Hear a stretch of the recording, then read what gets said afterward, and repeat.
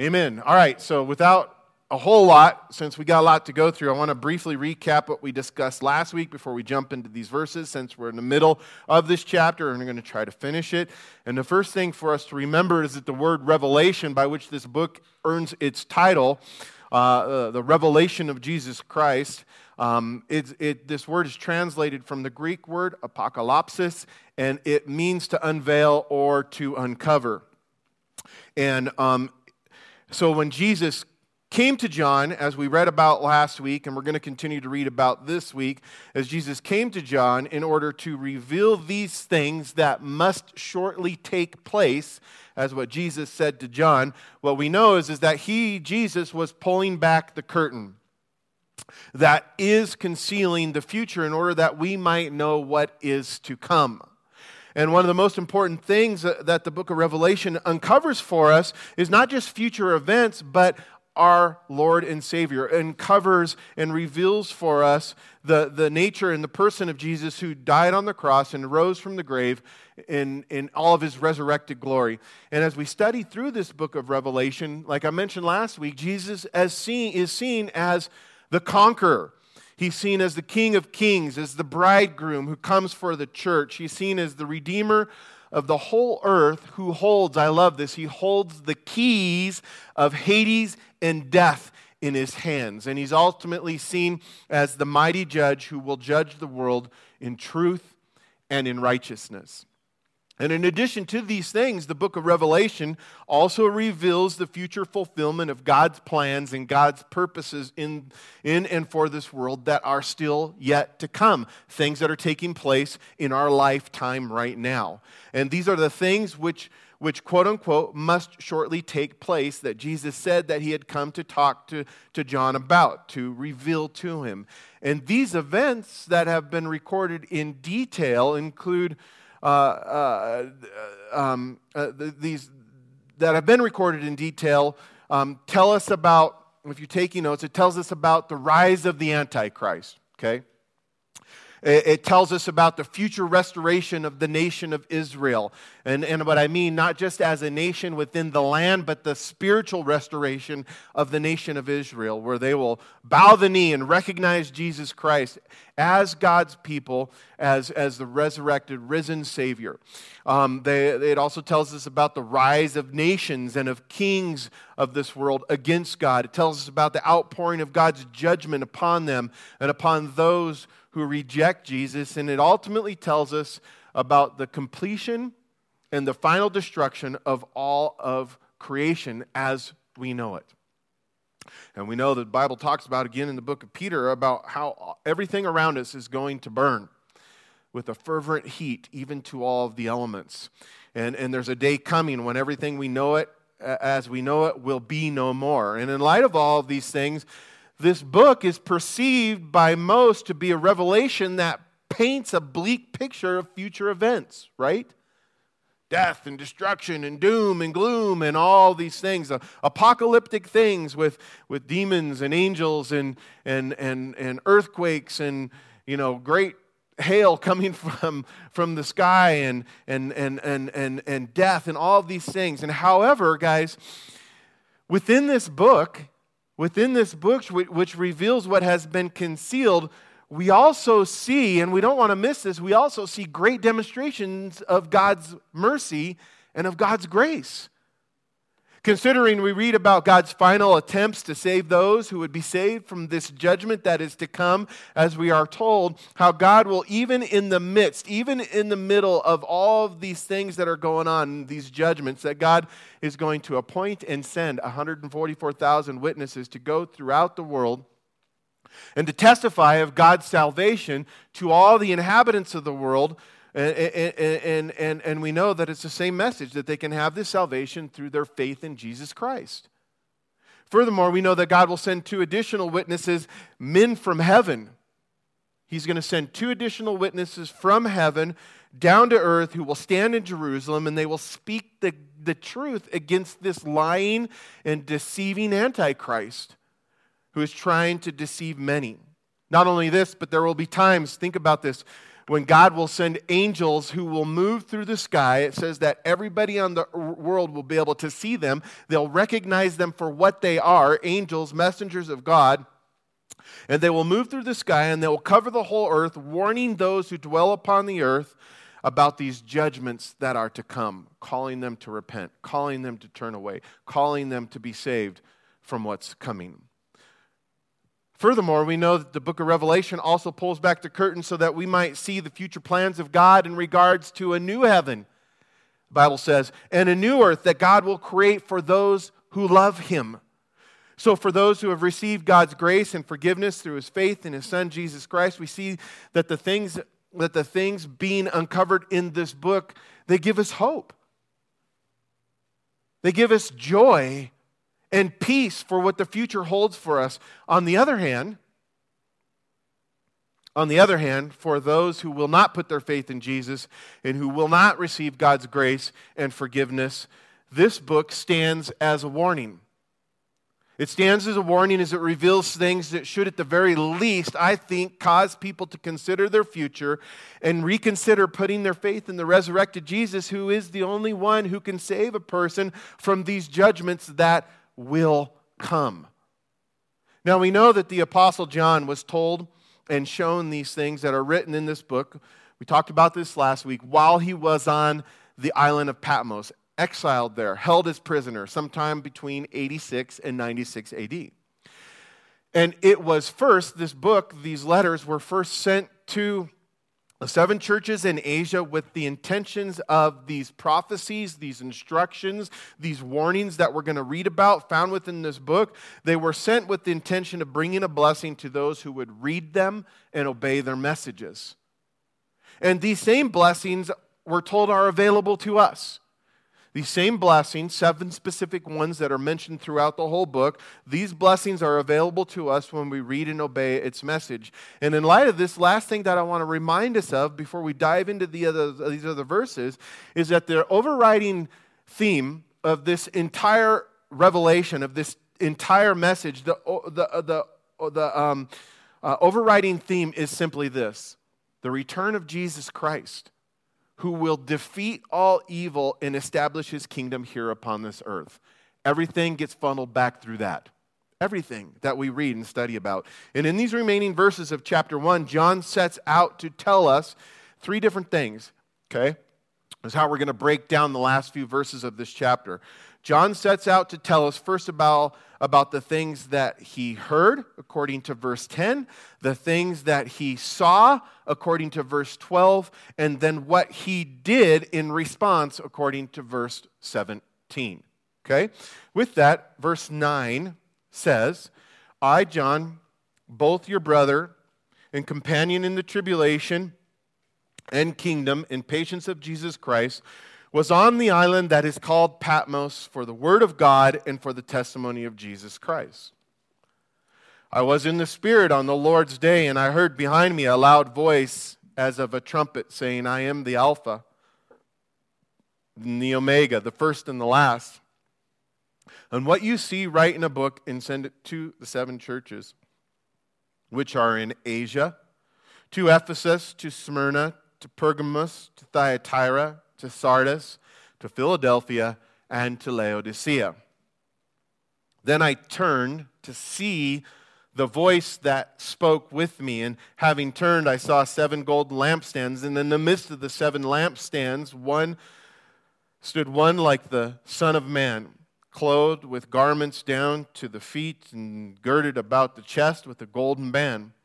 His head and his hair were white like wool, as white as snow, and his eyes like a flame of fire. His feet were like fine brass, as if refined in the furnace, and his voice was as of the sound of many waters. Verse 16, and he had in his right hand 7 stars. Out of his mouth went a sharp 2-edged sword, and his countenance was like the sun shining in his strength. And when I saw him, I fell at his feet as dead. But he laid his right hand on me, saying to me, do not be afraid. I am the first and the last. I am he who lives and was dead. And behold, I am alive forevermore. Amen. And I have the keys of death and Hades, of Hades and death, Write these things, and which These things which you have seen, and the things which are, and the things which will take place after this. We'll come back to that verse many times throughout this book. So you can underline that, highlight that, put an asterisk by verse 19, whatever you do, key that verse out as a reference point to come back to often again, okay? And then verse 20. The mystery of the 7 stars which you saw in my right hand and the 7 golden lampstands, the 7 stars are the angels of the 7 churches, and the 7 lampstands which you saw are the 7 churches. Andy, would you mind turning just the fan portion of the heaters off on both sides for me? Just turn them to auto. Thank you. All right, guys, let's look back to the beginning of these verses. Now, in these first verses, specifically in verses 9 through 11, as we begin to break this down and take it in bite-sized chunks, what I want to point out is that John, not only is John telling us what he had heard, but in these first 3 verses, he's telling us of where he was and where he went. And I don't want us to miss that. Often we get focused on the things that Jesus was speaking to him, and we're going to talk about that. But he sets the stage for us by telling us where he was and where he went. Okay? Where he was and where he went. And here in verse 9, John says, first of all, for us, that he was, right, on the island of Patmos. Okay, guys, this is where I was. I was on the island of Patmos. You knew while I was here. I've been in the great tribulation with you, this persecution that had been coming upon the church as a result of Titus, this new emperor. And we know that he had been arrested. He's all, I've been arrested for proclaiming the word of God, for standing up for Jesus Christ. He says, I was here on the island of Patmos, and that I had been exiled for proclaiming the word of God and the testimony of Jesus, being the only Lord and God. And we discussed this last week. I pointed out that the Roman emperor, Titus Flavius, he was the one who had John arrested and sentenced him to death for not worshiping him, that emperor, as the Lord and God. And I talked about that John ended up on the island because first they tried to kill him by putting him in a vat, a pot of boiling water, of boiling hot oil. And when they couldn't kill him, then they exiled him to this island, the island of Patmos, which is located in the Aegean Sea, about 70 miles from Ephesus. Has anyone ever been there, by the way? Has anyone done the Greek tours yet? No? I hope to be able to do that one day and maybe take a group and we'll go and we'll trace the footsteps of Paul. Wouldn't that be cool? Okay, so maybe we'll do that. But he had been pastoring, we know, the church of Ephesus, the Ephesian church, and so that's where he was at, and that was all the things leading up to where he had got. And this is important to note exactly where John says he was at, because if you look at the next verse, if you look at verse 10, John proceeds to tell us where he went. This is where I was at, and this is where I went, when he says that he was in the Spirit on the Lord's day, when he heard the voice that sounded like a trumpet coming from behind him. Now, this reference to being in the Spirit on the Lord's day, most commentators will say that it means one of 2 things, okay? They first say that it could be a reference to a day of the week, right? Specifically to Sunday, the same day in which we worship the Lord, the day that the early church had set aside to gather for the corporate worship. And we refer to this sometimes on our own as this is the Lord's day, right? And the early church had committed to gathering on Sundays because Sunday was the day of the week that Jesus had risen from the grave. And on Sunday, they gathered together to worship, to remember, and to celebrate the fact that Jesus had risen and that he was alive. It was referred to as the Lord's Day. And for these same reasons, we as the church today continue to gather together on Sundays to worship Jesus and to celebrate the fact that he's alive. And in light of this, I think it's possible that John could be telling us that he was in the Spirit. Maybe sometimes that can refer to a state of being where you're in prayer and you're in worship, right? You're in the Spirit. And then on Sunday, and when Jesus appeared to him. So John could be saying, hey, I was praying, I was worshiping on the Lord's day, and I was in the Spirit, and the Lord came to me. Now, that's one interpretation of what we could be reading here. But the other possible thing that John could be referring to, and I think it's the probable thing by telling us that he was in the Spirit on the Lord's day, the interpretation I think that is the most likely explanation is that he, John, by this statement was referring to a time of future events, also known as the day of the Lord, the Lord's Day, the day of the Lord. And in this future period of time, the Old Testament and the New Testaments both foretells of, and also I think that this day of the Lord is the time that the book of Revelation actually accounts for us in detail. And when we study both the Old Testament and the New Testament and the book of Revelation, we come to understand that this day of the Lord begins with a 7-year period of time. Talked about this a little bit last week. That's referred to as a time of tribulation, a period of tribulation. A time when God's wrath is being poured upon the earth. But the day of the Lord, or the Lord's Day, as we see it mentioned in Scripture, it also includes a 1,000-year period of time that follows these 7 years of tribulation.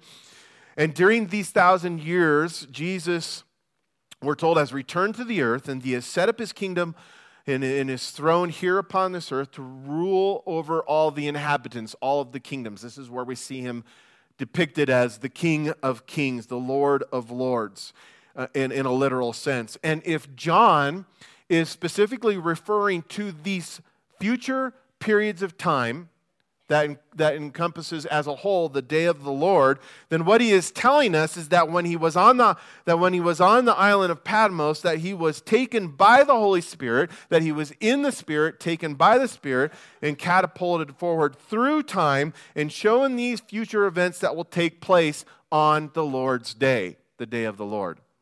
The things that are spoken of both in the Old and the New Testament, and then detailed for us here in this book of Revelation. And I believe, for whatever it's worth, you can take it or leave it, but I believe that this is the correct interpretation of verse 10, and here's one of the reasons why. There's a couple of reasons, but one of the reasons why is because when we read on and we're told about these events that will take place on the day of the Lord or on the Lord's Day, we see that John is constantly referring to himself in the first person.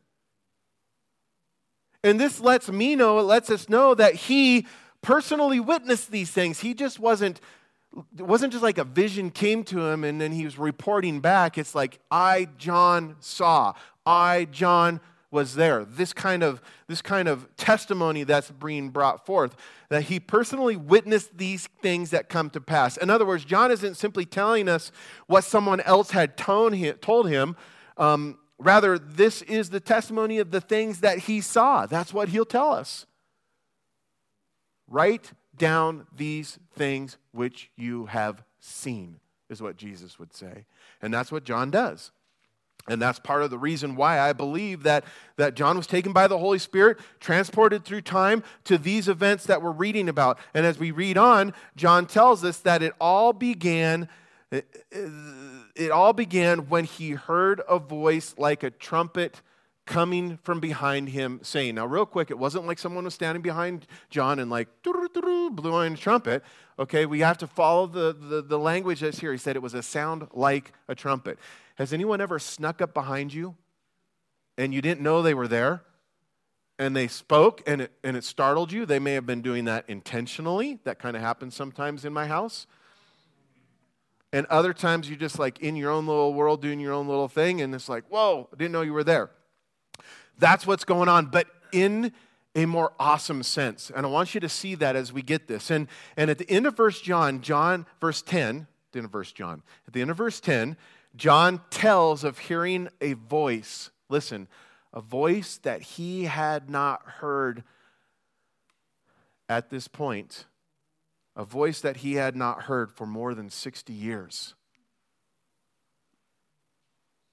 The voice of his friend and of his Savior, Jesus. Think about that. And apparently it startled him. It grabbed his attention. And this is when John said that the voice that he heard was like a trumpet that stood behind him. And we can all imagine, I think, what our reaction might be if we heard the voice of a long-lost friend unexpectedly coming from behind us. Someone who we dearly loved. Someone who we missed greatly. Someone who we were longing to see once again. Someone who said, I'm coming back. And I would suspect that John was already in some state of amazement after being taken by the Spirit and moved into the future. I think we all would be, to the day of the Lord, right? But then to have heard the voice of Jesus coming from behind him had to have been an unexpected thing. It had to have been also, I think, a very comforting thing and an awesome thing. And I think each one of us, think about this, guys. Think about your loved ones who've passed away, who've gone ahead. I think each one of us who have ever lost a loved one can imagine what it is like when we will be reunited with them in heaven with our loved ones who have passed away, and at that time when we get to hear their familiar voice once again. It's going to happen. And I think this is one of the many reasons for why the Bible tells us that heaven will be a place where there is everlasting joy. I think about my grandfather. I think about my dad. To hear their voice again, to turn around and to see them. And this is how I think it was in many ways for John. And in verse 12, John says, "Then I turned to see." Wouldn't we all? Think about that loved one, that voice you haven't heard for so many years, that you miss, that you long for, that you think about, that you maybe even dream about. You turn around and there they are. It is you. And John turned and he said turned to see the voice that spoke with me. And having turned, he begins to describe this really awesome scene. He saw 7 golden lampstands. In the midst of the 7 lampstands stood one like the Son of Man. And we're going to go into the description that he saw, that what this Son of Man looked like. And so after hearing the voice of Jesus, who had identified himself to John here as he spoke as the Alpha and the Omega, the first and the last, John turned around and he saw, what did he see? He saw the resurrected Lord, the glorified Savior with his own eyes. And as Jesus continued to speak to John, he gave him this instruction. Look in verse 19 there, I said this very significant verse that's key to the whole book that we're going to read about, this whole Revelation. He instructed him to write what he saw and then to send it to the churches in Asia. And hearing this voice of Jesus that John was familiar with, that was one thing, I think, but then to turn around to see him whom he had heard, it would have been another thing, considering the description of Jesus given by John in these verses. And based upon what John writes and what he tells us of what he first saw, it's clear that this figure that was now standing before him was not the same figure that John had last seen when Jesus ascended into heaven from the Mount of Olives. There's something different about you, Lord. In other words, this was not the Jesus that John had remembered seeing, because why? Because Jesus was now manifesting himself in all of his resurrected glory. He was revealing, he was pulling back the veil. And standing before Jesus, guys, I can't overemphasize this enough. Jesus wants us to know who he is intimately, personally, in every aspect that's possible. He wants us, just like my wife, I desire to know my wife and my children intimately and personally and everything about them, and I want them to know everything about me, mostly. There's some things that I don't want them to know about me. They know anyway. But, Paul writes and he prays for the Colossians, and he says at one point, man, I pray that you grow in your knowledge and the understanding of Jesus. There's nothing better. To have this experiential knowledge. And John has had this experiential encounter with a Jesus, a part of Jesus, this person of Jesus that he had yet not ever seen or known before. And Jesus is saying, tell everybody about me. Look, these things that I'm revealing to you. And Jesus wants us to know him in this way. And standing before John says, was the Son of Man. And that's not an arbitrary statement. That's a title, and it's a specific reference. It was the Son of Man, he said, who was standing in the midst of the 7 golden lampstands. John knew it was Jesus. He heard his voice.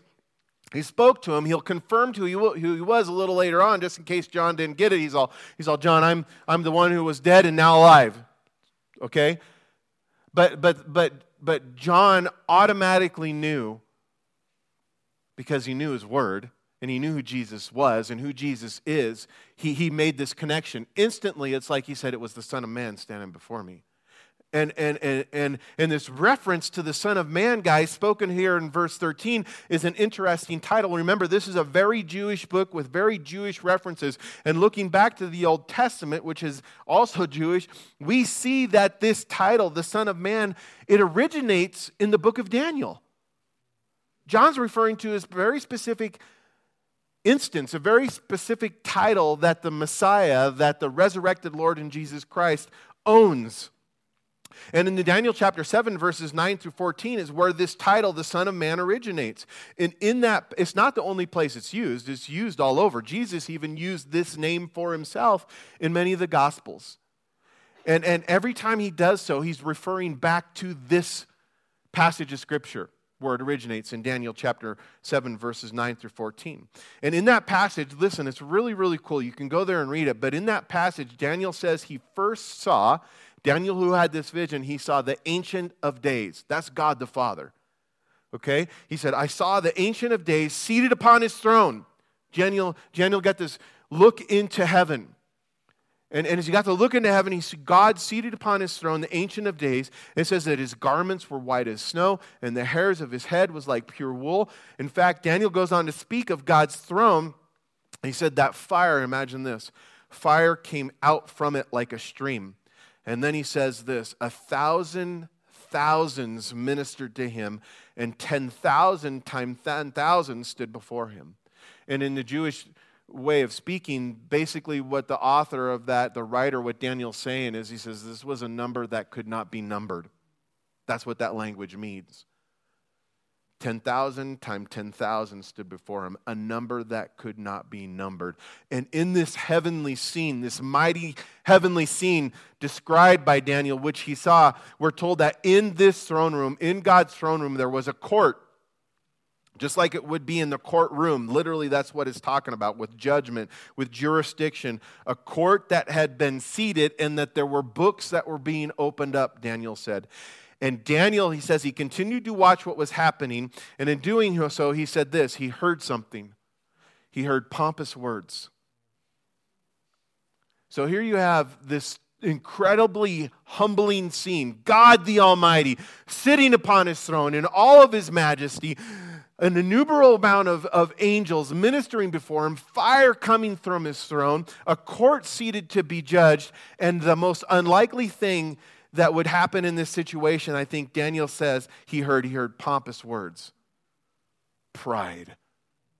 Pompous words being spoken. And he says, in the power or the beast, more specifically, Daniel says, who was speaking these pompous words was slain, and the rest of the beasts who were with the one who was speaking these pretentious words, they had their dominion taken away. That's what's going on in this scene. And at this point, Daniel said that as he was watching this vision, these visions, he looked, and he says, I saw the Son of Man coming with the clouds of heaven to the Ancient of Days. And when he was brought before him, the Son of Man was given an everlasting dominion. He was given glory, and he was given a kingdom which all peoples in all nations should serve him. And I think that's the reference to Philippians chapter 4, where it says that every knee will confess, or every knee will bow, every tongue will confess that Jesus Christ is Lord, because God's highly exalted him. And this is what Daniel's speaking of. Daniel sees it happening.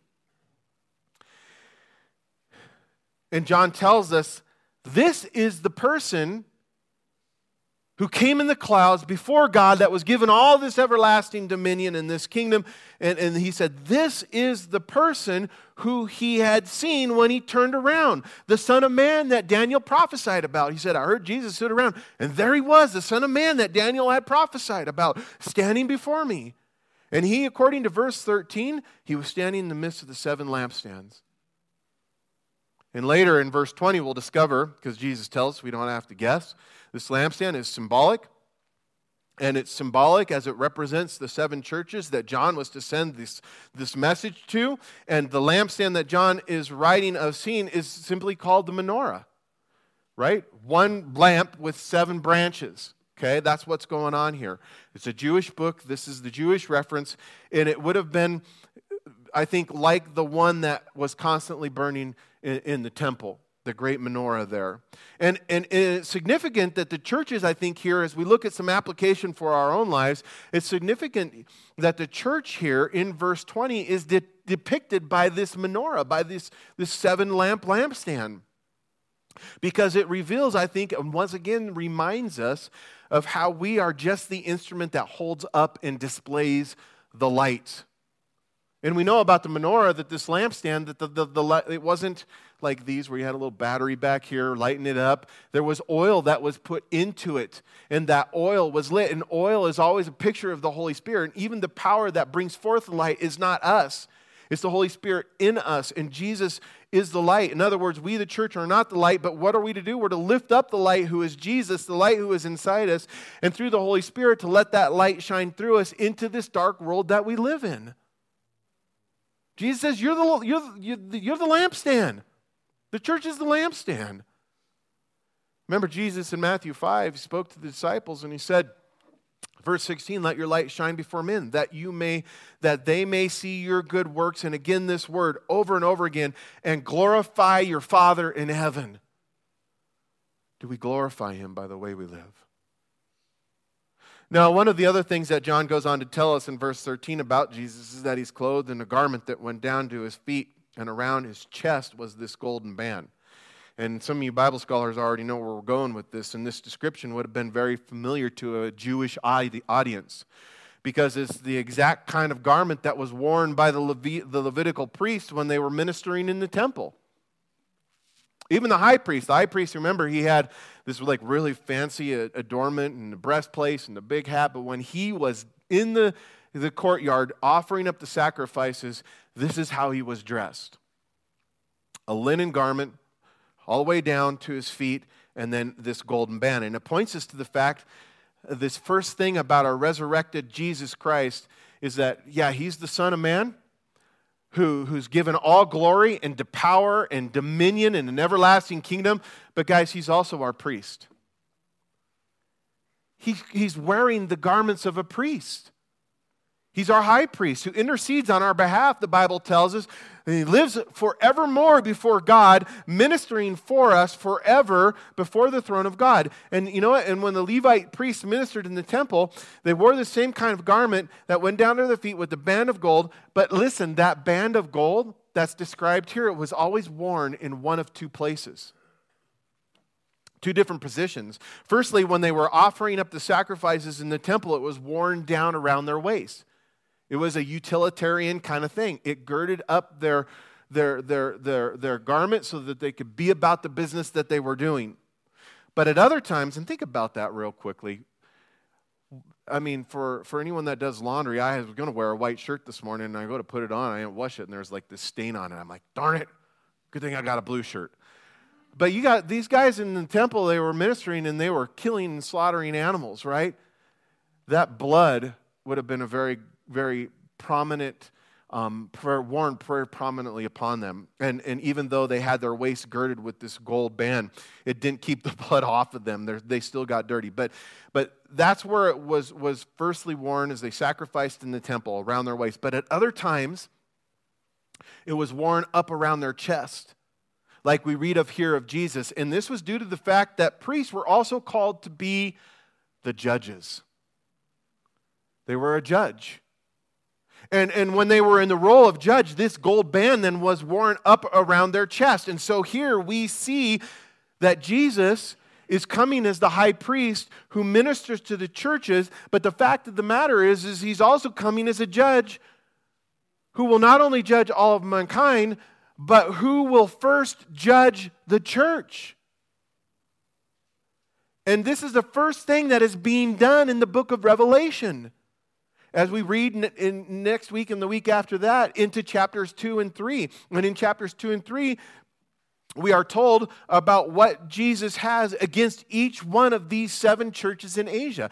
This I have against you. Get it right, he says. And in light of this, I think we should remember 1 Peter 4, verse 17, which directly follows this admonition by Peter to glorify God. It says this, in verse 17, it says, "For the time has come for the judgment to begin at the house of God." And if it begins first with us, what will be the end of those who will not obey the gospel of God? In other words, as the people stand and look at us and go, man, look at how God's disciplining his own kids, they're supposed to go, if he's willing to do that with them, what does that mean for us who've rejected him? That's the logic there. And John also describes Jesus as having this head of hair that is white like wool and white as snow. And this head of pure white hair, it's symbolic. And I think it's pretty obvious. It's symbolic of the purity of Jesus. And we know that Jesus is perfect. He's sinless. He's the Lamb of God who is without spot, without blemish. And even though he was tempted in every way like we are, he remained without sin. And the resurrected Lord in Jesus Christ is pure and holy. And in Hebrews 4, verses 14 through 16, it affirms this. And it says, "Seeing then that we have a great high priest who has passed through the heavens, Jesus, the Son of God, let us hold fast to our confession," that profession of our faith in him. "For we do not have a high priest who cannot sympathize with our weaknesses, but was in all points tempted as we are, yet was without sin." And all of that to say this, the author of Hebrews says, "Let us therefore come boldly to that throne of grace, that we may obtain mercy and find grace to help in our time of need." And looking back to the vision of Daniel there in Daniel chapter 9, that vision of Daniel, we need to keep in mind that Daniel also described the Ancient of Days, God who sat upon the throne, having this same kind of hair of head, of white hair upon his head, when he described God the Father who was sitting upon the throne. And what is being showed to us is nothing more than what we read in Hebrews chapter 1 and many other places, is that all throughout the Bible is the fact that Jesus, the Son of God, is also the expressed image of the Father. And if we've seen the Son, we've seen the Father. Jesus is God in the flesh. Go read Hebrews chapter 1, the very beginning of it, verses 1 through 3, and you'll see that. And Jesus God is revealed to us by the Son who came in the flesh, God in a human body. And at the end of verse 14, John also tells us, look here, this is an amazing scene when you think about it. Hollywood could never do this scene justice. It couldn't. I thought actually about trying to find a picture on the internet and put it up there. And you know, this is one of these things where you just need to let your imagination run wild. Because even the imagination's not going to can't even get you close to what we're reading here, but let it go wild. A white head, white hair, dressed in this garment, and out of his eyes are like fire. I can't imagine what that would look like. I mean, I can try to picture it, but it's a phenomenal thing. And in verse 15, it says that his feet were like brass. These two pieces of his body, his head and his feet that were revealed, one was shining like brass that had been refined in the furnace, and then his eyes were like fire. And fire and brass in Scripture, they're always symbolic of two things, wrath and judgment. Always. And because Jesus was seen by John to have eyes that look like flames of fire and feet that look like pure brass, we again see that when Jesus comes, he will bring with him the wrath and the righteous judgment of God. And when John went on to describe his voice as the sounds of many waters, it illustrates really the authority that Jesus has, and that his voice silences every other. Like the roaring of the river or the crashing in of an ocean wave, that when Jesus speaks, his voice drowns out all other voices, leaving only his to be heard.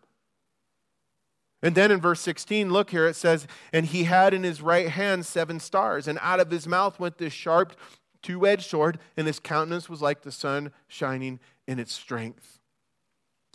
And it says that Jesus was holding the 7 stars in his right hand. And in verse 20, again, we're told that the 7 stars are the angels of the 7 churches. The Greek word here is angelos, and it simply means a messenger, one who is sent. So we need to look at that in a different light, because this can be referring to an angelic messenger like angels, which we read about in Scripture, who go forth from God's throne room. But it also, when we look at it in relationship to what the Greek word means, it can also refer to any person who is called by God and sent to deliver a message from God, God's word. And contextually, as we see Jesus in chapter 2 addressed the pastors, the 7 churches, as angels. The correct interpretation, I think, is when you take the whole thing in context, would to be identify these 7 stars, which in his right hand, as the 7 pastors of these 7 different churches. And the fact that they are in his right hand, and it speaks to us about this, again, it speaks to us about this coming judgment.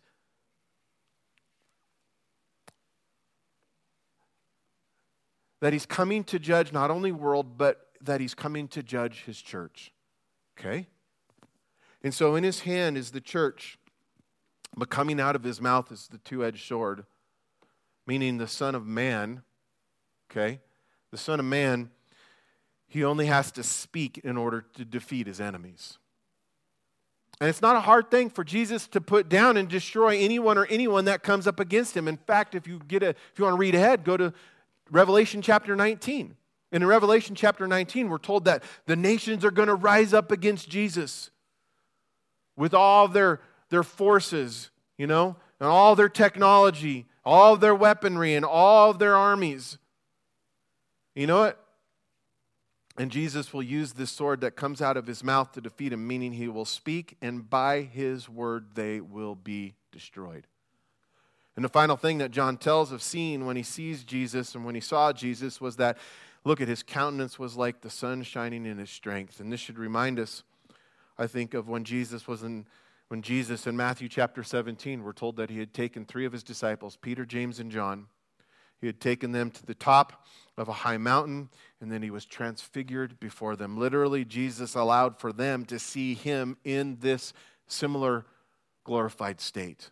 And in Matthew chapter 17, verse 2, it says, and he was transfigured before them, and his face shone like the sun, and his clothes became white as light. And I point this out because at the end of this book, in Revelation chapter 21, we're told that when the new heaven, guys, when the new heaven and when the new earth are made, that there is no longer a need for the sun.